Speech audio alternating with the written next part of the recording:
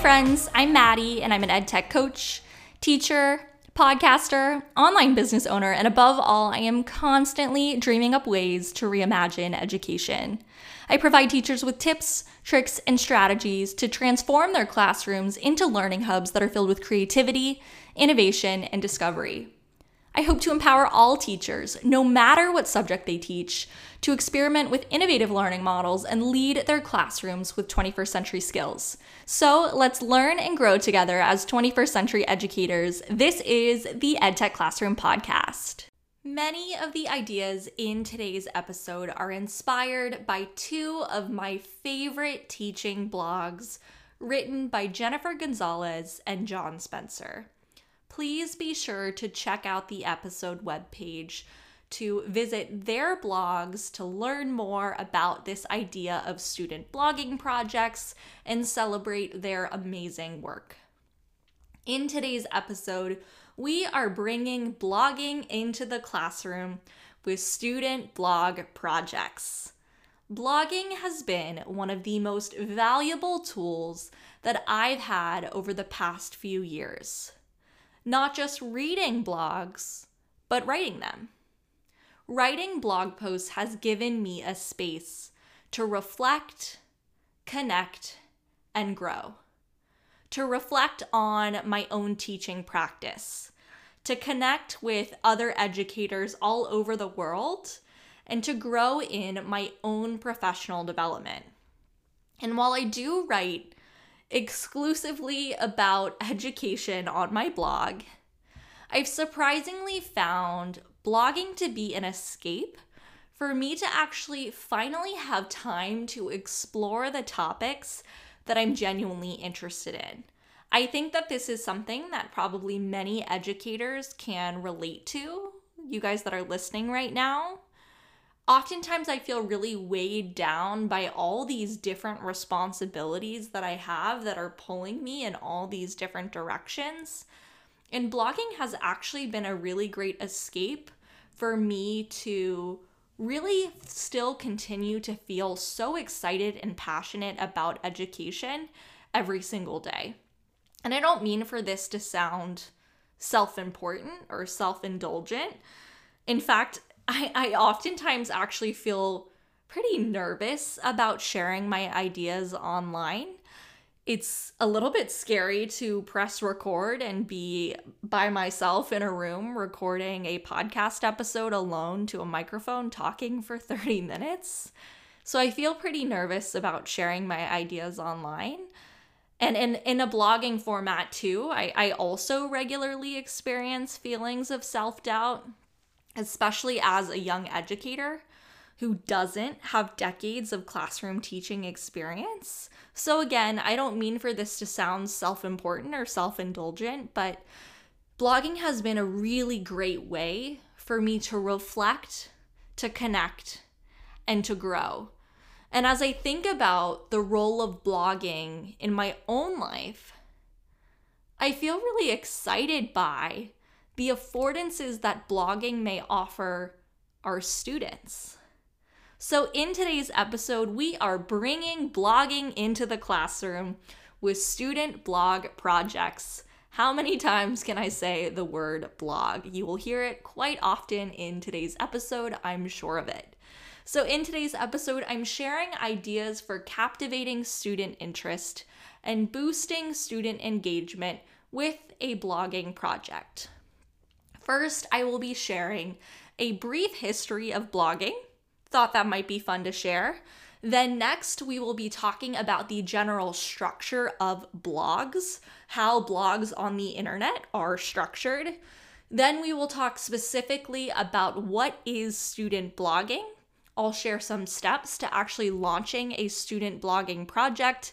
And I will even talk about choosing a blogging framework and, of course, give some EdTech suggestions in today's episode. So first, Let's start off by talking about a brief history of blogging.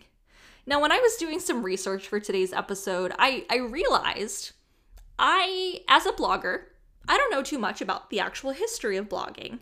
So I decided to do some Googling, and I was pretty surprised by what I found out. So I'm going to share a couple of facts, and then we'll move on to the stuff that you guys are probably more interested in.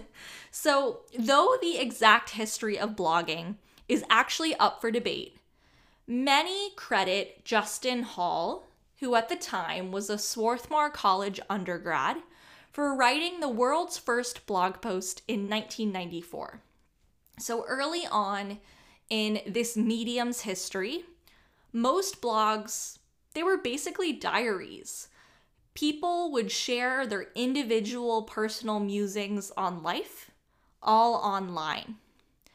And while blogging definitely at one point in time may have been considered self-indulgent, like I was just talking about, this form of writing has really expanded in value and in popularity. When I first started hearing people talk about blogging in education and how everyone should have a blog, I was kind of like, didn't really think that blogs were all that popular. But now that I occupy this blogging space, I've actually come to realize that pretty much every single website on the internet has a blog. And it's a really great way to expand your reach. So today, blogs, which were actually formerly called web blogs back in 1994, when the Swarthmore College undergrad Justin Hall came up with them. Blogs now, they offer writers a platform to share their ideas and, like I was just saying, expand their reach online. Blogging has even become a career path for many people. From mom bloggers to industry and business bloggers to even video bloggers, which are very popular on YouTube and are often called vloggers. I myself have attempted to make a couple vlogs before. I felt a little awkward doing it, but you guys know I love YouTube. And so video blogging is another really great medium for so many people. So that is a brief history of blogging. Now let's actually talk about how blogs are structured. So if you regularly read blogs, this part you might want to skip ahead maybe a minute to a minute and a half, but I'm going to talk about how blogs are actually structured. The more blogs you read, the more you'll notice that they oftentimes have a similar structure or formula. Most blogs consist of a series of blog posts dedicated to a certain topic or topics. Most blogs have regularly scheduled posts or articles that go live daily, weekly, or monthly, some sort of consistent schedule. Most blogs also appear in reverse chronological order, with newest posts up at the top, and most blogs use categories and tags to filter and connect posts by topic.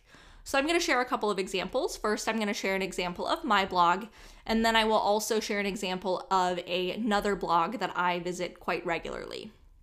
So my blog, I share series of blog posts dedicated to a couple of different topics.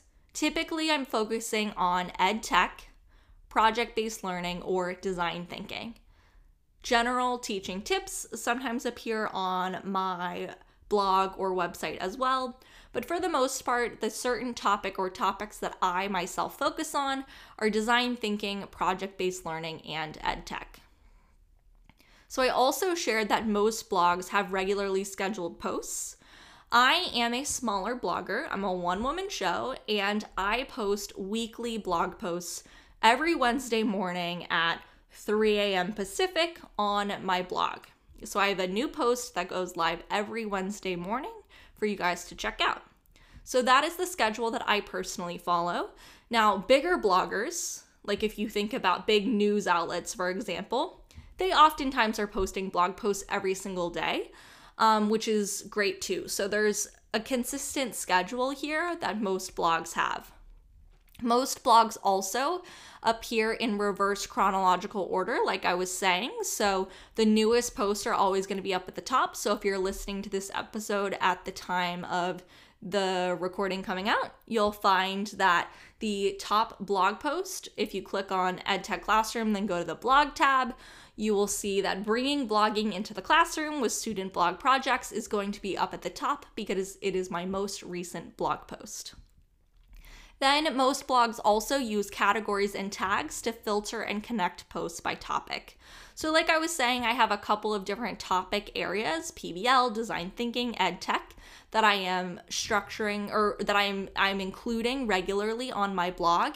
And I actually categorize these blog posts using what we call categories and tags so that it makes it really easy for you to actually be able to filter and read all of my blog posts that are connected to a specific topic or category. So that's a really handy feature that I didn't really notice until I became a blogger.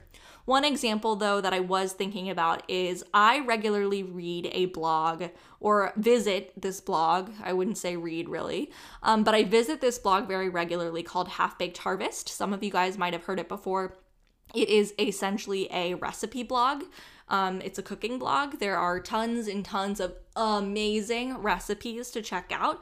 So I really love visiting this blog, and oftentimes I will use the categories and tags to be able to filter for specific types of recipes. So in something like a cooking blog, maybe you want to see these posts in reverse chronological order. Maybe you want to be really up to date in terms of what's considered seasonal. But other times, maybe you're looking for just a generic recipe, like let's say you're looking for a vegan recipe or something.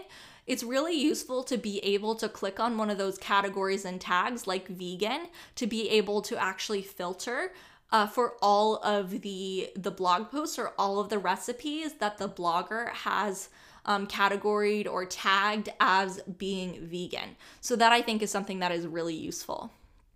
So that is the general structure of most blogs. Now let's talk about what actual blog posts look like. So most blog posts, they have a captivating title.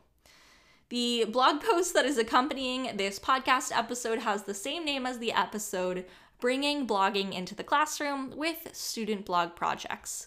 Now, that probably could be a little bit more captivating, but I'm doing my best. And so most blog posts, they tend to have a captivating title. Most blog posts, when you're actually inside of them, they have a specific organization to them. So they're oftentimes organized using headers and subheaders. So headers is going to be, like the really big font, and a subheader is going to be slightly smaller. And this is just a really useful way to actually organize and format a post. Most blogs also have very short paragraphs. So oftentimes when you are writing in general, you're writing, the paragraphs might be 4 to 6 sentences long. In a blog post, the paragraphs are very short. Like we're talking 1 to 2 sentences max, very short paragraphs. And oftentimes, even instead of including sentences, blog posts incorporate short lists, like bulleted lists, for example.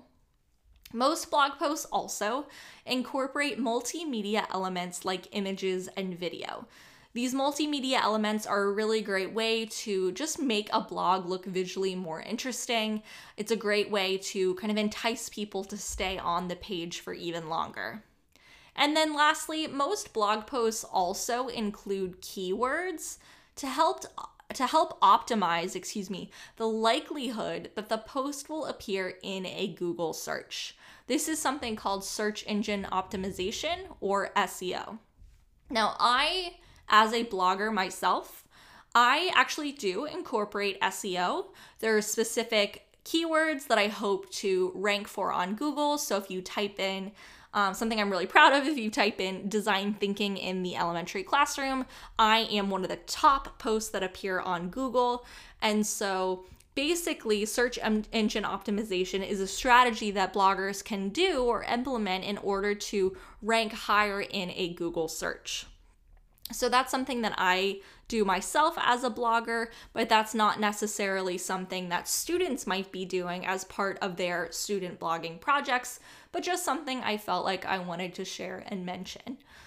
So now let's actually talk about what is student blogging. So we just talked about, generally what you see online when you visit a blog.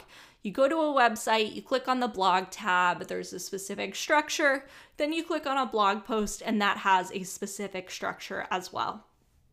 Much like the blogging we see online, student blogs can also have a similar structure.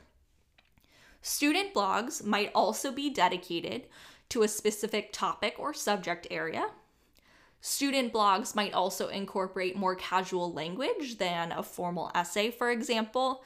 They might have those shorter paragraphs that I was talking about, and they might even be uploaded on a regular basis. Student blogs are also focused on content, or writing a collection of blog posts to demonstrate an understanding of a content area. I will definitely come back to this idea of student blog posts being a reflection of student understanding of a content area. That's something we're going to come back to throughout this episode. Effective student blogging projects also have a set of learning goals or standards. Sorry, you guys, it's the end of the day. I'm a little bit tired. So some of these goals, they may include reading, writing, digital citizenship, multimedia composition, and media literacy skills. So those are some of the many learning goals or standards that you may choose to focus on. But effective blogging projects put learning goals and standards first. They really prioritize those standards. And then lastly, student blogs might also have different audiences depending on factors like student privacy. So student blogs, they may or may not be visible to anyone on the internet. This is a privacy consideration that is ultimately up to you. That's something you will need to decide, and depending on visibility, also request guardian consent as well. I will briefly mention that one more time, but please note that this idea of a student blogging project and who the blogs are being made visible to is something that you will need to decide with the families at your school, since our students are under 18. Now let's talk about the actual steps to launching a student blogging project. I really want this to be a useful guide for you as you actually launch a project. So I'm gonna really walk you through these 4 different steps that I've put together, starting with determining learning goals and standards, and then ending with launching your project. So I have 4 steps. Step number 1, again, is to determine your learning goals and standards. Step number 2 is to choose a blogging framework. Step number 3 is to plan out the project timeline and logistics. And step number 4 is to actually launch. So let's go back to step number 1, determining your learning goals and standards. To launch a student blogging project, first and foremost, determine your learning goals and standards. What goals, objectives, and standards will be met with this project? And how will students be assessed on those standards? I really encourage you to think about those 2 questions before you start planning your project. Once you've decided those learning goals and standards, you can move on to step number 2, which is to choose a blogging framework. So again, once you've chosen those standards, I recommend selecting a blogging framework that will help students actually meet those standards. In just a bit, I am going to share 4 different blogging frameworks. Some of these are inspired from Cult of Pedagogy and John Spencer, but I'm going to be sharing 4 different blogging frameworks that you can implement in your classroom. So for example, just to give you a quick sneak peek, if you want your students to practice nonfiction writing, if that is a standard that you've identified, you may want to consider using 2 of the blogging formats that I'm going to talk about, the news blog or the how-to blog formats. So again, I'll share specific frameworks in a bit, but next, again, for step number 2, you will choose a blogging framework. Then for step number 3, plan out the project timeline and logistics. As teachers, we know every project has logistics that need to get sorted out. Some of these logistics might include answering the following questions. What tech tool will students use? What is the start and end date of this project? How often will students update their blogs? What content areas will students write about? How will students be assessed on their blogs? And how will students reflect throughout and at the end of the project? Next, step number 4, launch the student blogging project. So let's go back and let's dive into choosing a blogging framework. That was step number 2 on my list. So I shared this idea of selecting a blogging framework that will help students meet your learning goals and standards. I'm going to be sharing, like I said, 4 different frameworks to help you get started. First, the news blog. Second, the how-to blog.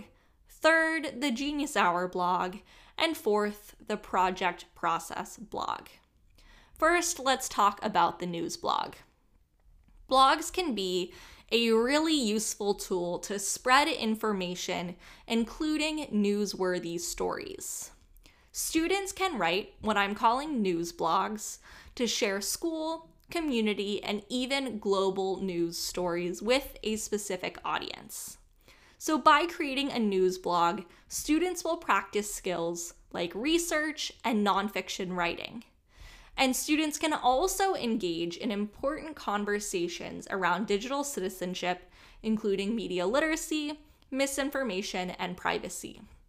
So as an educator, you can introduce the news blog to your students by having them engage in some really important conversations.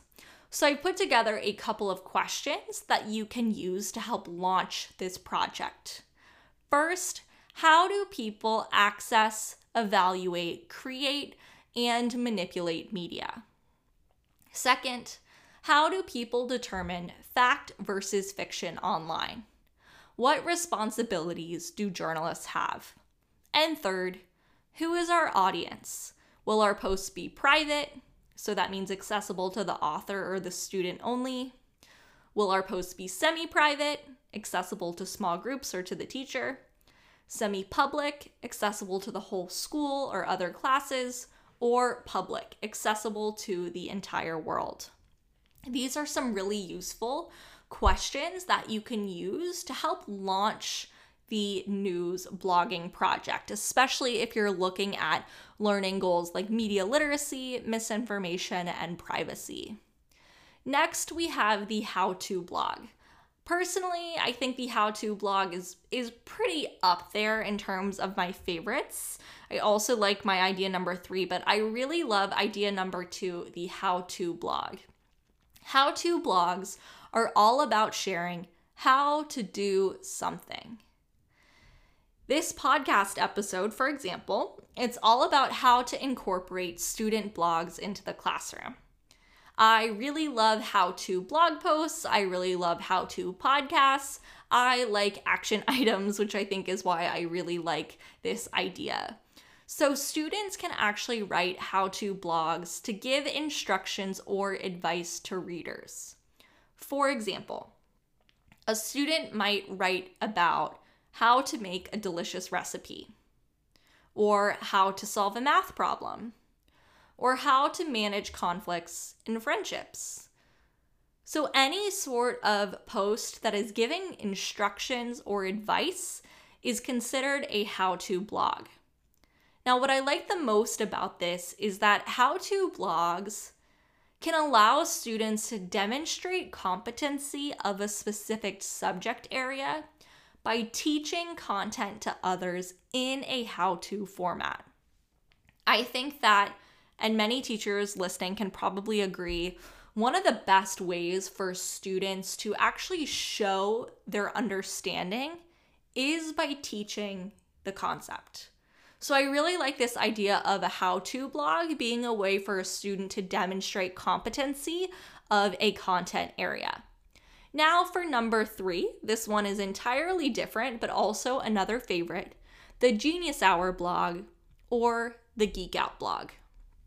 John Spencer calls them Geek Out blogs, and they're based on Genius Hour, where students can explore their own passions, interests, and ideas.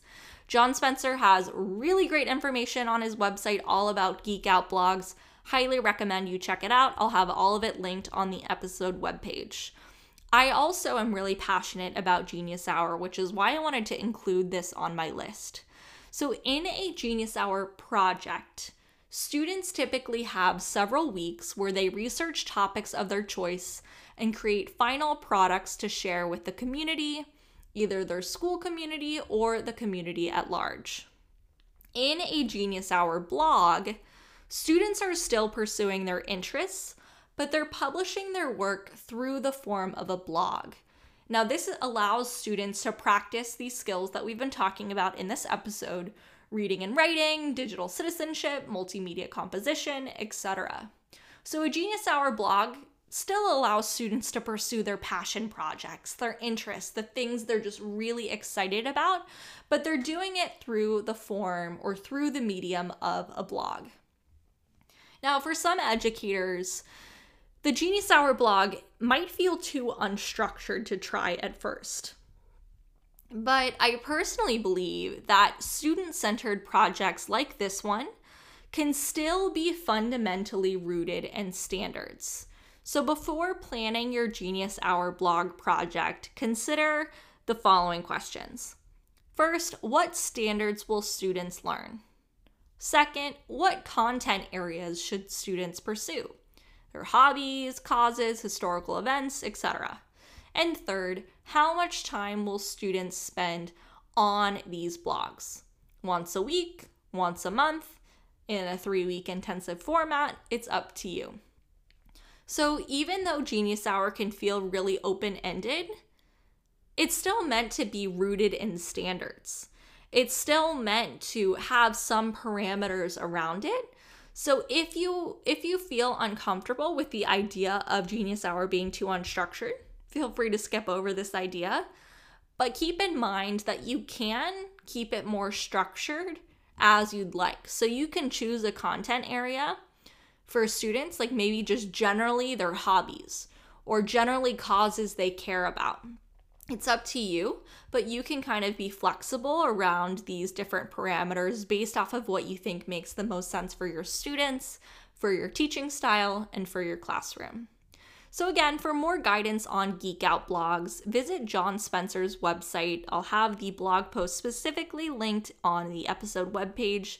And then if you're looking to get started with Genius Hour, I have a really in-depth blog post breaking down the entire process from start to finish. It's one of my favorite blog posts I think I've ever written. So I will also have that linked for you guys on the episode webpage. Now for my last framework, the Project Progress blog, or the Project Process blog. Both names work. Project-based learning oftentimes emphasizes process over product.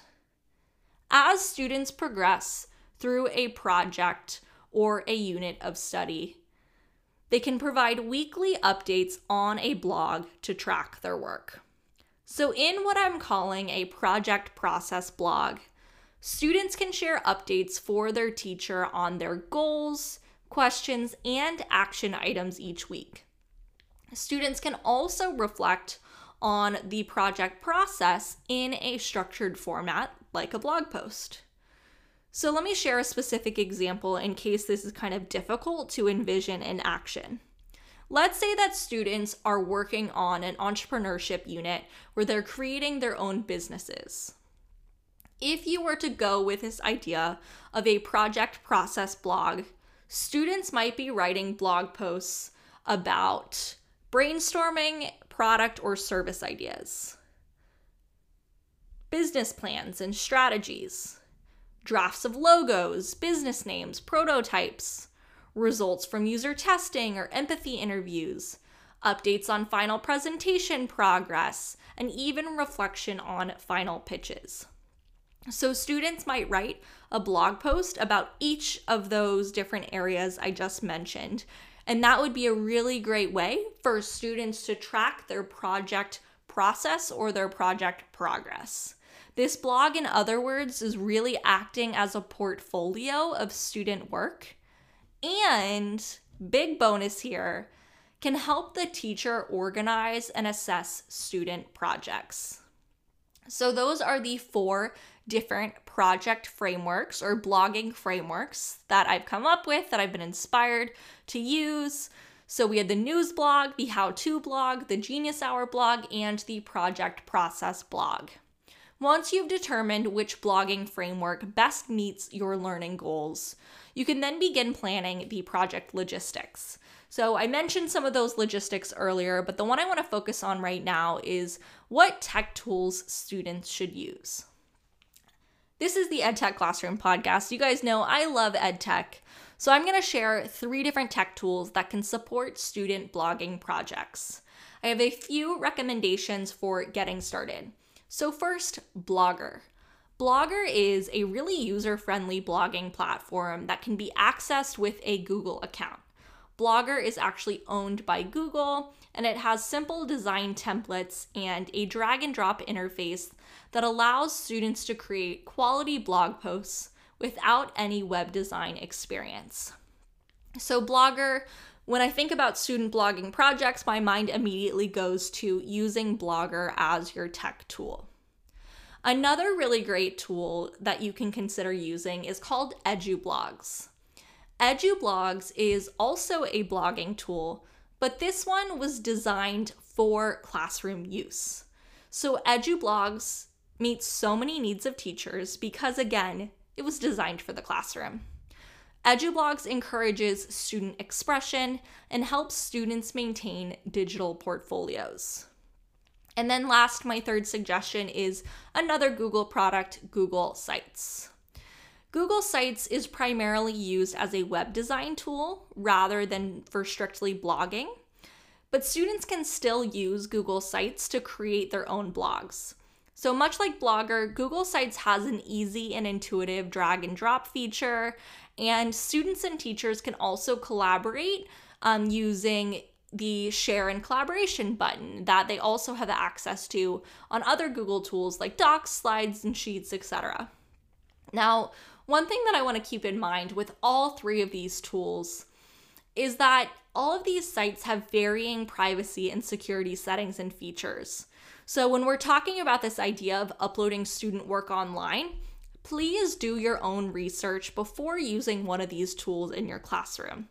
You might want this to be private to just your classroom, and you don't want to accidentally publish something to the internet. So just be sure that you're really checking the privacy and security features on all of these different tech tools, or if you choose another one, decide that too.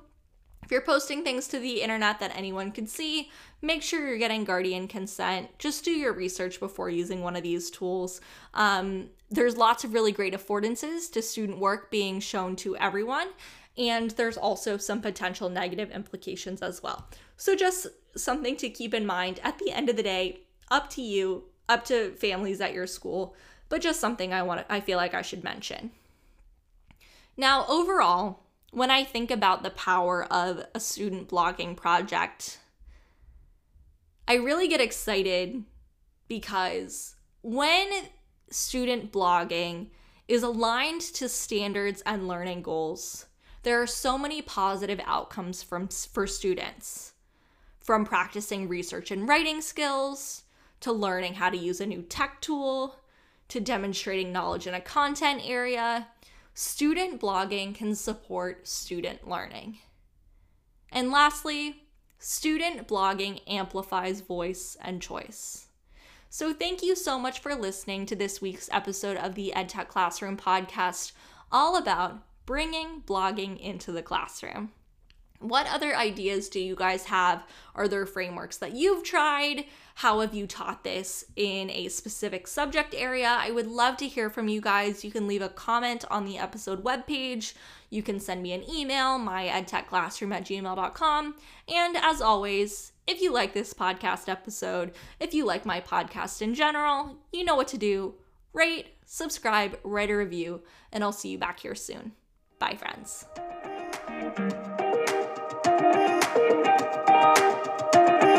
Thank you.